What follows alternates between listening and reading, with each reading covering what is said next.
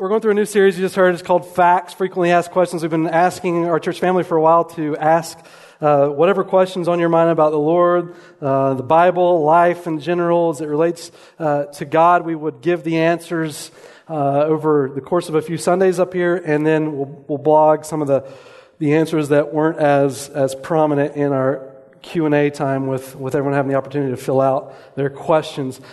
Today's question, I just want to give you a little bit of background before I jump in and tell you what the topic is. You're going to have a little more information given today than the typical sermon that we do here. And here's my hope, is that when we consider this information, is that we'll use it for transformation in our lives. Meaning, I'm not always going to connect the dots. Sometimes in this information, I'm just going to answer some questions about this topic that we're going through today. So your job this morning, as I talk about some of the information, is to figure out in your life how it encouraged you to worship and pursue after God. In today's topic, what we've seen as we put out the questionnaires over the last few weeks, over a month we've had them out, is there were a significant amount of questions that dealt with the idea of heaven. And so today I'm just going to answer a lot of those questions people had about heaven. There was a lot of side questions in regards to heaven, but here's the big question we're going to answer is, what will heaven be like, right? What will heaven be like? And as I considered this topic that we're going through together, one of the things that I started off by thinking about were those who endure suffering or have endured suffering in this world. Because those of us who have life pretty good, the thought of heaven isn't maybe as significant to us, or we don't quite think of it as often as we would if life was just going horrifically wrong. I noticed on the news the last few weeks, and I've posted a few articles on this from the Christian Post, but in Iraq right now, Christians are being beheaded for their faith. Little children, just small kids, are having their lives taken from them in order, as a scare tactic, to scare the rest of the people who follow after Jesus into converting to Islam. And I think in their moment, in their need, the hope that they rest in resides in heaven. I think of the African-American slaves in America. When you study their spiritual songs that they would often sing, many times they would focus the attitude of those songs in a slow rhythm to the thought of a better home or to heaven, a hope that is to come. God as people has created us with the opportunity to have this thought of hope. And could you imagine where you would be in your life if this was all that there was? Whatever you live in this world, this is as good as it gets. Fortunately for us, the Bible gives a different picture to us. It tells us in Ecclesiastes 3:11 that God has written eternity on our hearts, which is saying this to us, that life we recognize is important and we want it to carry on. We long and look for hope. And when I ask the question, what is heaven going to be like? I want to go ahead and tell you that no matter what description I wrap around that for you, none of us can imagine it. But if you were to think of something this morning about what heaven would be like, how would you explain it? I read a story about a father explaining to his younger son about growing up, the birds and the bees. And as the dad's describing, what God's desire is for that and what God's course of action is for that and the joy that comes with the husband and wife relationship, the only thing that the kid could think of in his mind, because he has no concept of this, is chocolate. And so he asks his dad, "Dad, whatever this is you're talking about, we must be eating chocolate while we do it." We can't conceive of the good things to come because our minds can't imagine what God holds for us. And so no matter what kind of picture we paint of heaven, it's going to drastically fall short from what awaits us. But the Bible is glorious to us in the sense that it begins to reveal for us this hope and this home that we have awaiting to us. And so if I asked you this morning, what do you think about when you picture heaven? What would come to mind? Maybe for some of you, well, there we go. What about that? Oh, well, let me go back. I'm not done looking at that. Ribs. No!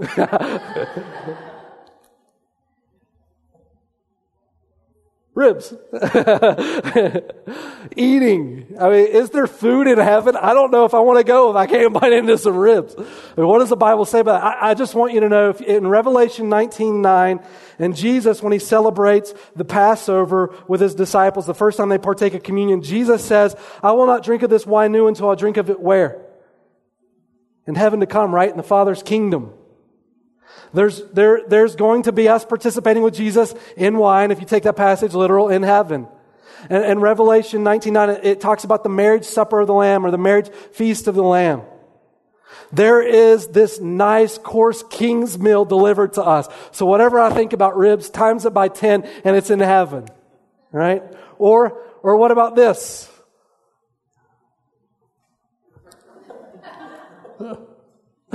There we go. Golf course, right? Some of you know if you could just skip work and go there all day, you would. This is your picture of heaven. You're wondering, am I going to be able to play a back nine with Peter and Paul and show them what I got, right? I don't know for sure, but I do know that it tells us in Isaiah chapter 11 and verse 8 that we will play in heaven. And so if you got time to build a golf course, you're there for eternity, take the opportunity.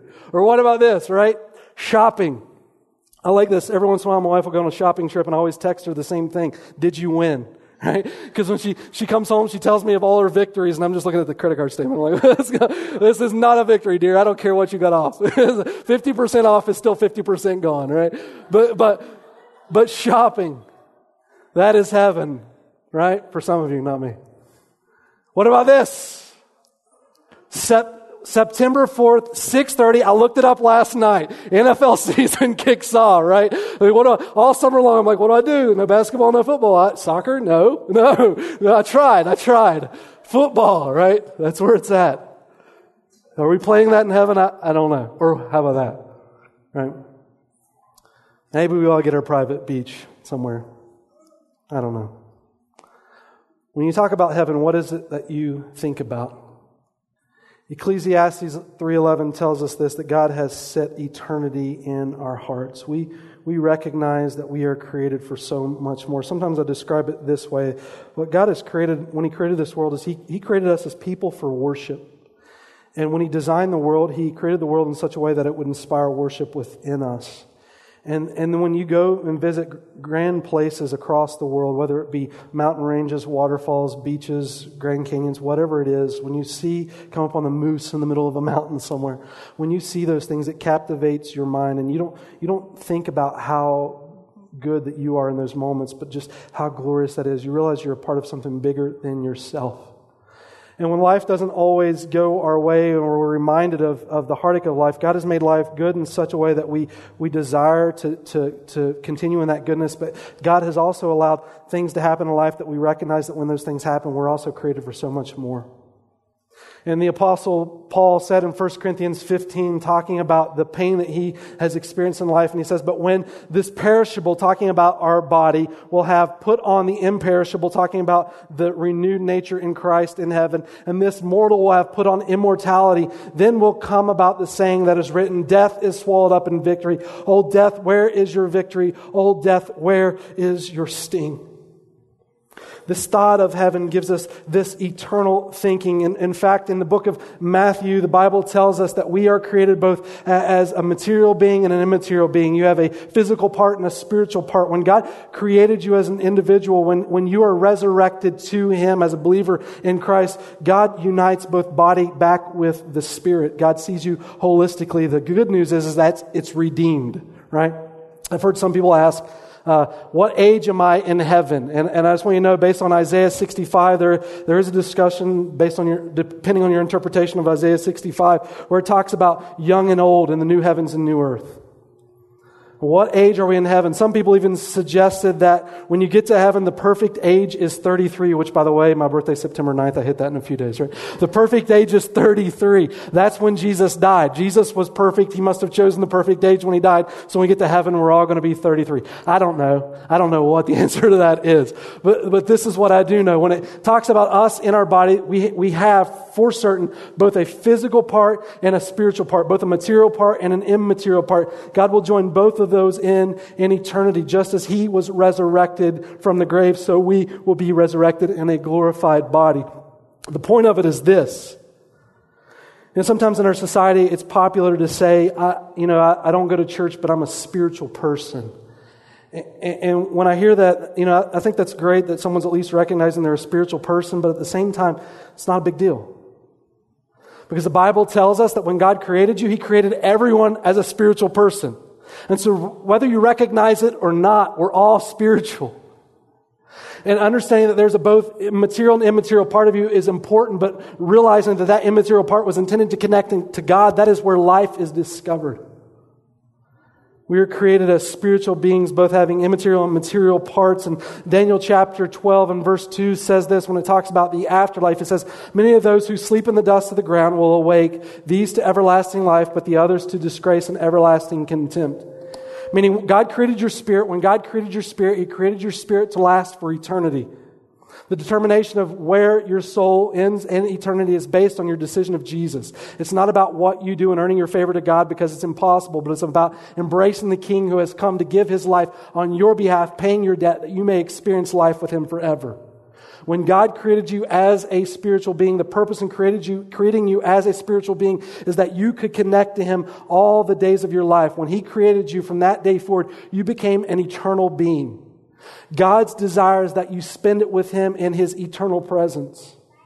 Your spirit, your soul will live somewhere forever in eternity. At a cemetery in Indiana, there's a tombstone a little over 100 years old, and the epitaph reads like this: "Pause, stranger, when you pass by. As you are now, so once was I. As I am now, so you will be. Prepare for death and follow me." A few years later, someone came along and added this thought: "To follow you, I am not content until I know which way you went." God has created us for eternity. And I want to say, in all the things that we discuss about in heaven today and all the questions that we answer to the fact sheets over the next few minutes, this is the most important thing. That when you get there, Jesus is there. Jesus is the prize of heaven. It's not about getting to heaven so I can be away from bad things. It's about getting to heaven so I can be next to Christ, for which I was created.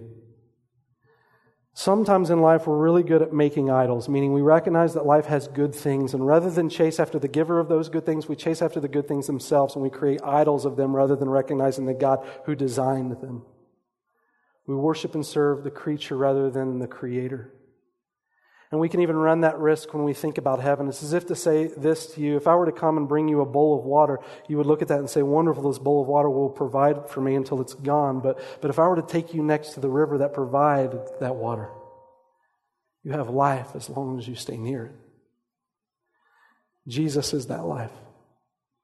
The things of heaven are only good because God is good. And being in His presence is where I desire. Heaven isn't heaven without Christ.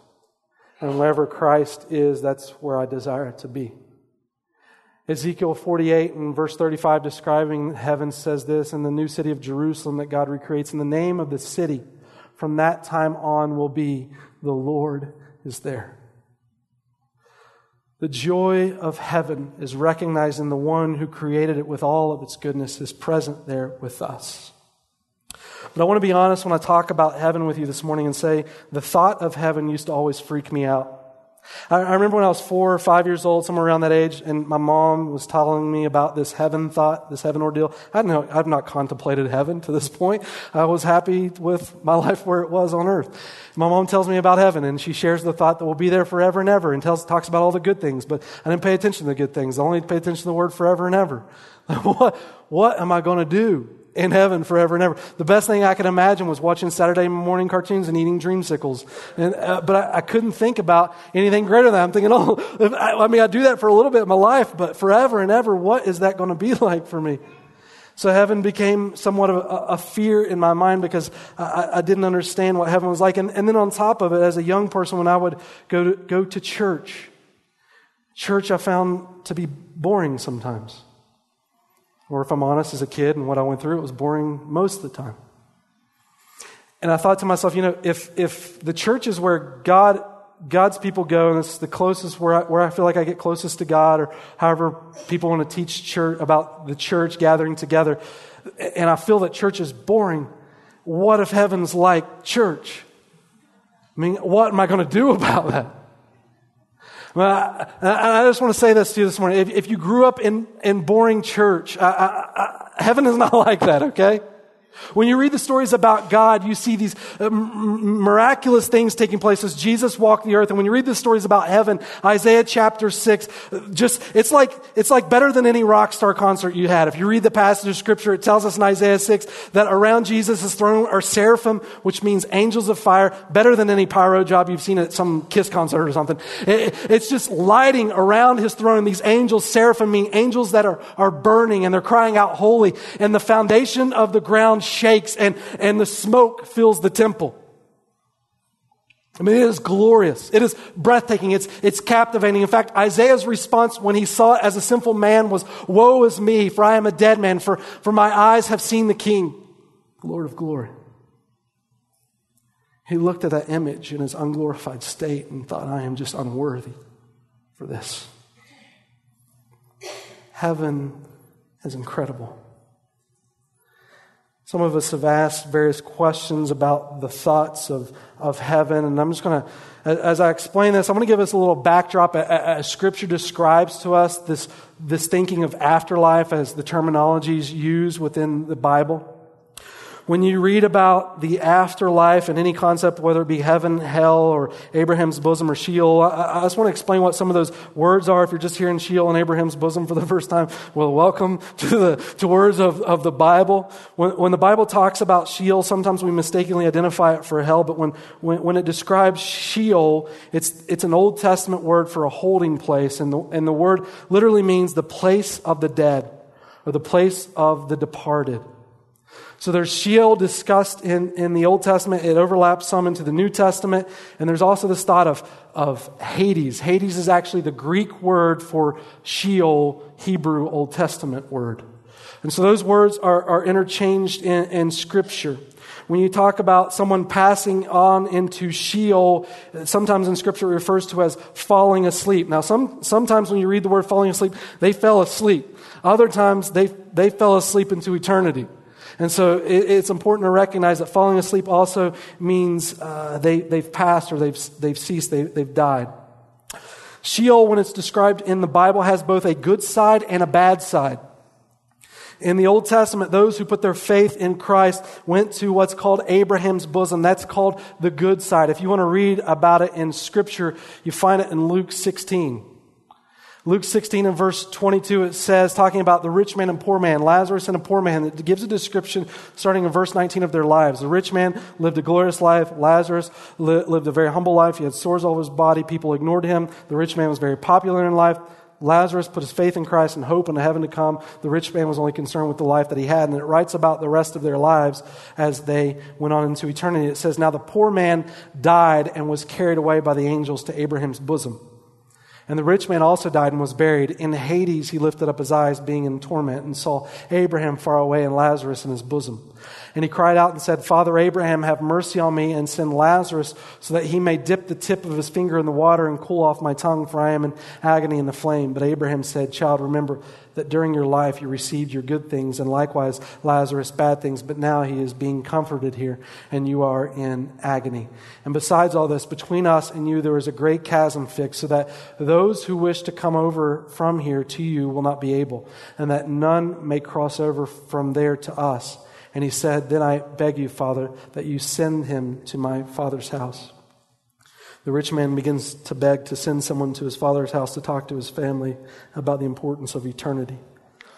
But the picture for us is this. It describes Sheol or Hades. It's this holding ground of those that have departed from earth. And the good side is Abraham's bosom. Some people will ask, when Jesus has passed, when he was on the cross, did Jesus go to hell for the 3 days that he was on the cross? And I want to let you know this morning that is a false assumption, I think, that arose out of the 12th century. When it talks about Jesus after he was crucified on the cross, the Bible is very clear in sharing with us what took place. There's two passages on this. One is Ephesians 4, it's in your notes. The other is 1 Peter 3. And so it says this about Jesus.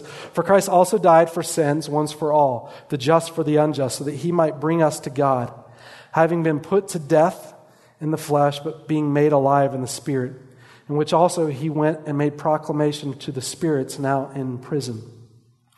So it's recognizing this. In Ephesians 4, it says he leaves captives free. And 1 Peter 3, it says he gave some sort of declaration. So the thought is this: Jesus didn't go to hell. Hell is different than Hades, Sheol. Jesus went to Hades or Sheol. And what happens when Jesus went to Hades and Sheol? The Bible refers to Jesus as the first fruits of the resurrection.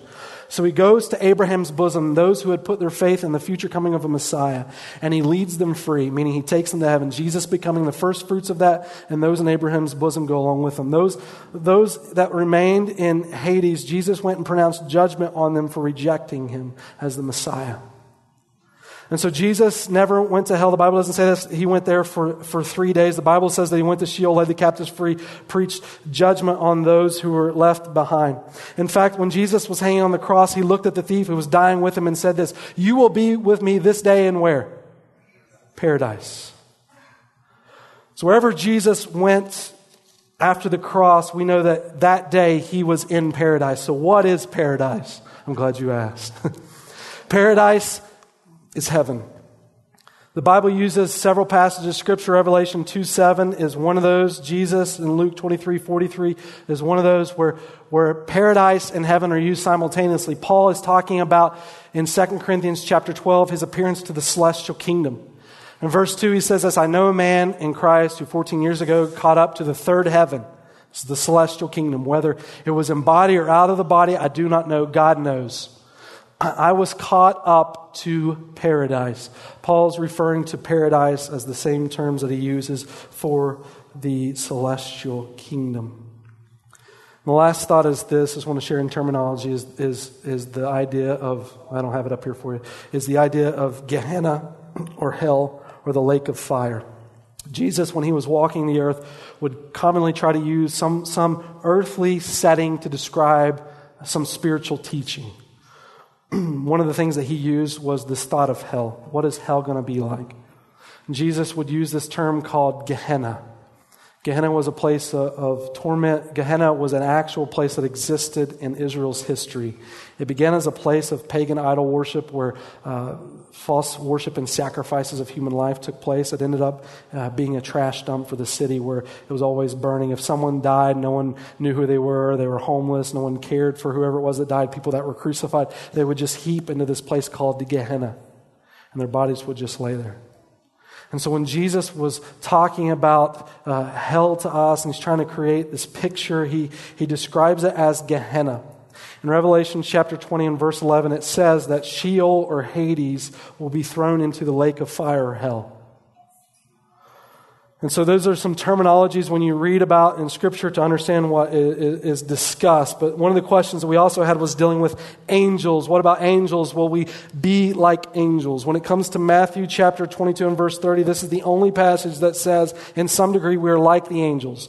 Just because this passage says you're like the angels doesn't mean you're like the angels in every way. In fact, it says we're like the angels basically in this way, and that's it. So he says at the resurrection, people will neither marry nor be given in marriage. They will be like the angels in heaven. The reason we make a distinction between humans and angels is because they're not the same. Angels were created beings. When angels are seen as being created, they aren't seen as being procreated, which means when God made angels, he made each one distinct and unique. When God made us, he made man and woman, and we procreated.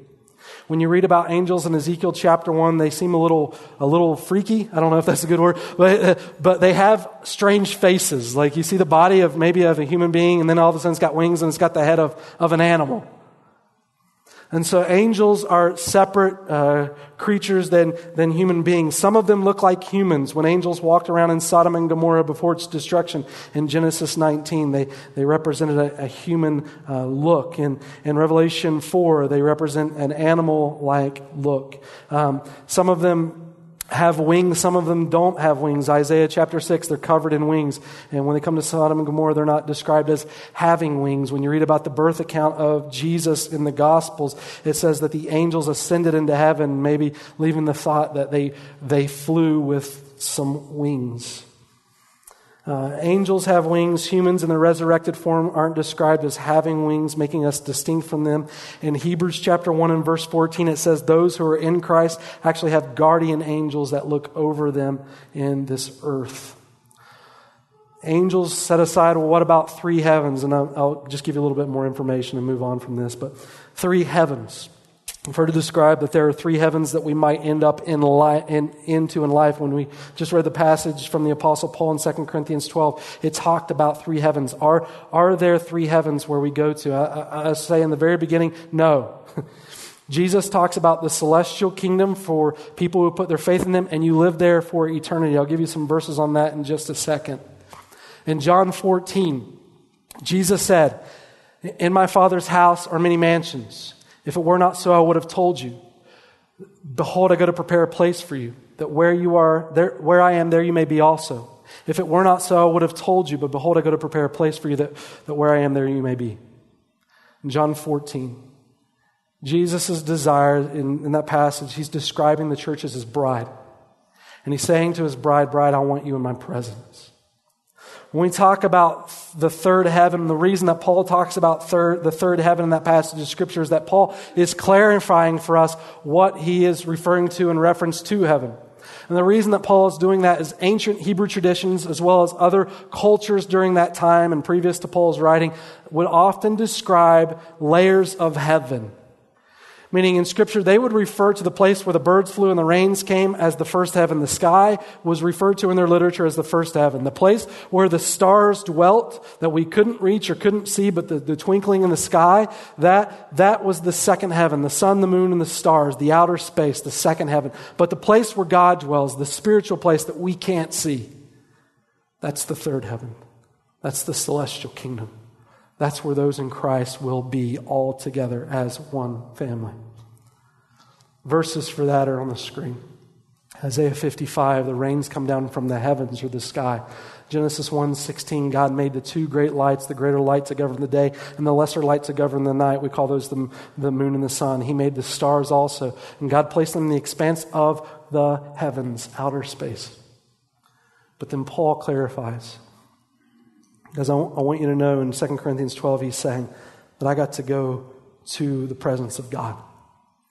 And I think the reason that Paul clarifies this in 2 Corinthians chapter 12 is because Paul wants people to know how precious this moment is and that he actually went there. Meaning, when you read the Bible, there's only a couple of people who even discuss about being in the presence of God in the celestial kingdom. Just about 3 people within Scripture describe this. And so when Paul's talking about heaven, he wants them to know he's not talking about the atmosphere, the expanse, the outer space. He's talking about heaven. And so he begins to describe what that celestial kingdom is like. And that we will be in the presence of God.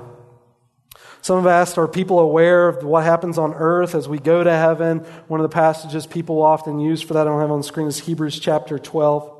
We're surrounded by a great cloud of witnesses. In verse 1 it tells us, therefore it encourages us to run the race. Moses and Elijah at Jesus' transfiguration come back to earth as if they had some awareness in heaven of what was taking place on earth to partake of Jesus' life as he gets ready to go to the cross.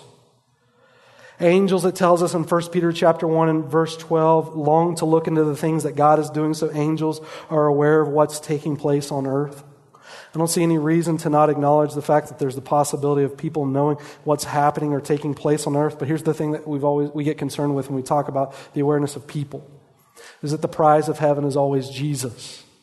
And so what we don't want to get into if you discuss things like that is ancestral worship.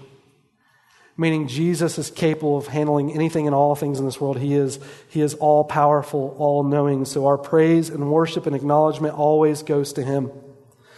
What is the structure of the family? Some people have asked the structure of how the family operates in the afterlife.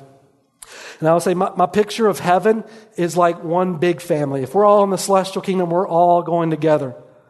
In Revelation 7, it says this. People want to know, will I be able to recognize my family when I get there? We have those relationships. Revelation 7:9, it says, a great multitude which no man could number out of all nations and kindreds and tongues and people are there. There seems to be some awareness of earth and what took place on earth and the ethnicity of people now being present in heaven and us being aware of that. So whatever was taking place on earth, it looks like we continue that into eternity.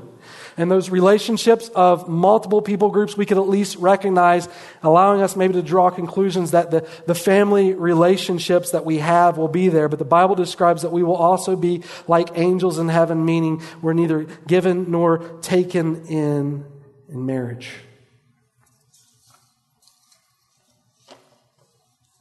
We talk about rewards in heaven. The Bible talks about all kinds of rewards. It mentions 5 crowns for the life of the believer. I don't see those as necessarily literal crowns, crowns of victory, crowns of rejoicing, crowns of righteousness, crown of life, the crown of glory. Those are 5 crowns. I've got one head. I can't wear all that. What I think that the Bible's talking about is the crown, is that when we get to eternity, there's one passage of Scripture you can go to that maybe emphasize that it's a literal crown. It's in Revelation 5 where the 24 elders lay down their crowns before the Lord. You have to get the 24 elders to be the church in that passage in order to believe that we all get crowns. But I think the crowns that it's talking about it's really in reference to wreaths. It's this life in God, this righteousness we're clothed with, this victory we're clothed with because of Jesus, this rejoicing that we're clothed with because of Jesus, this life that we're clothed with because of Jesus. And when we get there to heaven, what will we do all day? The Bible describes many things I couldn't even get to with, take all the time this morning to describe everything that we do in heaven, but let me just share some of these thoughts. Revelation 22, it tells us that we're serving our Lord. In Matthew 25, it says, those who are faithful in a few things, He will make us ruler over many things. Meaning, based on our faithfulness to God now, God gives us the opportunity to serve and rule with Him in heaven. When you read about the Garden of Eden before the fall of Adam and Eve worked. They worked in a perfect world, but they worked. They took care of things. They oversaw the land and they took care of the animals, but it was perfect. Now, I hesitate to say we're going to work in heaven because when you think about that with your job, if you don't like your job, that's not going to be very cool, right? But there's this perfect form of living with God and doing things of purpose with Him. And in Psalm 16:11, it says this, in your presence is fullness of joy. In your right hand, there are pleasures forever. The book of Revelation is often looked at as a worship book. And in chapter 15 and verse 4, it says that we will worship Christ forever. The glory of heaven, just described to you, a lot of information, right? A lot of information, but the thought of these things offers us hope in the glory that we have to come in Christ. What will heaven be like? No matter how much we try to describe it or pack it into a sermon this morning, 2 Corinthians says this in chapter 2 and verse 9, no eye has seen, no ear has heard, no mind has conceived what God has prepared for those who love Him. God's got such a glorious plan for you that you couldn't even begin to imagine. Scriptures describe it in Isaiah 6.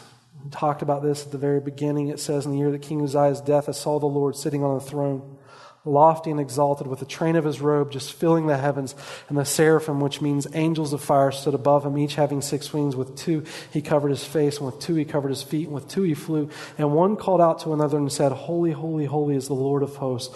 The whole earth is full of His glory. And the foundations of the thresholds trembled at the voice of Him who called out while the temple was filling with smoke. Bring your earplugs, right? We can't imagine this glory, but we read it as the Bible has described it.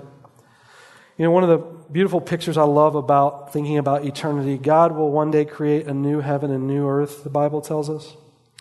And I love the way that Peter describes it for us, because you think about us as human beings. God doesn't just wipe you off and start over. God takes you and He redeems you. God takes the sin-cursed body that'll go through death, my spirit that's not connected to Him but stands in death before Him, and God redeems it. God connects my spirit back to Him, and when I'm resurrected from the grave, He makes my body new in Him. God redeems me. And we read about the new heavens and the new earth. When God recreates that, He's doing the same thing. So some would say this, they describe God's need to recreate a new heaven and a new earth, that on the earth, sin came through Adam and Eve, and it cursed the earth, and so there needs to be a redemption of the earth. He doesn't destroy it, but He recreates it.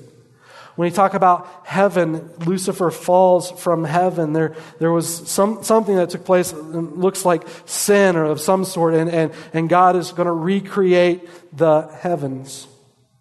In 2 Peter chapter 3 and verse 10, the passage says that it will be burnt up when you read it. In some translations it says, "But the day of the Lord will come like a thief, in which the heavens will pass away with a roar, and the elements will be destroyed with an intense heat, and the earth and its works will be burned up."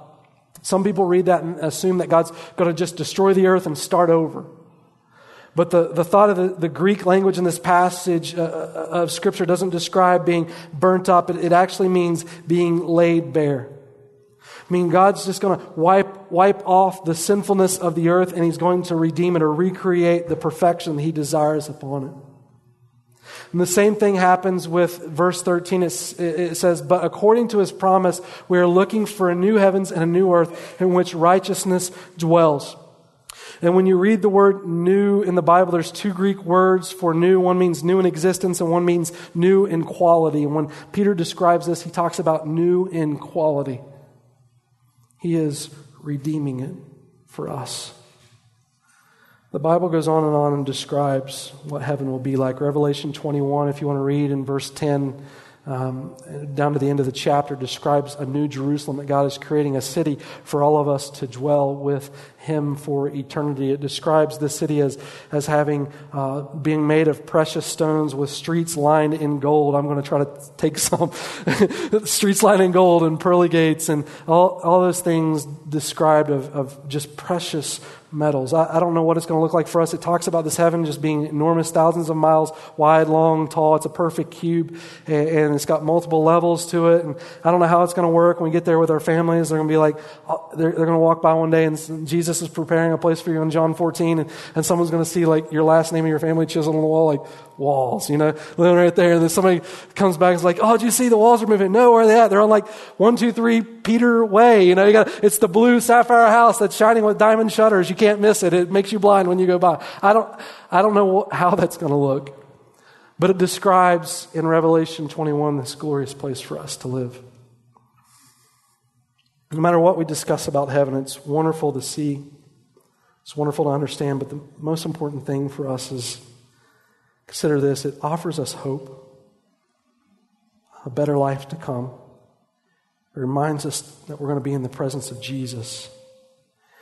And no matter how much we try to conceive of it, we can never imagine just how good it's going to be. Even this morning, I could just say everything that I said is just sinful because it falls short. In no way could it ever compare to what Christ has to offer us. But the good thing is we've experienced enough goodness in this life that we can think about even better things to come. The other day I was driving down the road, and it was, I think, the second of those series of rainstorms that we had here in Lehigh. And I grew up on the East Coast where it rains like that every hour. A couple inches of rain a day is nothing. Thunderstorms, when Stacey and I travel back east, I always want the same thing. I want sweet tea and I want thunderstorms. I just want to experience those things. And I always check the weather as soon as I get back. Man, when is my thunderstorm coming, right? And so I'm driving down the road, and we had one of those storms here. I'm just driving down the road, and my mind just starts to just think back at the times where I was a kid, just experiencing those thunderstorms on the East Coast. I didn't get to do it this year. And I started thinking about this particular age where I was between 7 and 8. I grew up with a single mom who would work, and so my grandparents would watch me and some of my cousins. And during that time period, my great-grandmother had a stroke, and my grandmother would take us and my grandfather, us kids, to her house to help care for her during the day. And we would sit out and play. My great-grandmother lived on a farm, and my uncle lived right beside her on a farm. And there was this tree we learned to climb, and this pond we learned to fish in. And she had this incredible front porch. And when it would start to rain, sometimes we'd play outside. But when the rainstorm got extremely bad and there was thunder, my grandmother, playing a trick on us, would always make us warm sweet tea.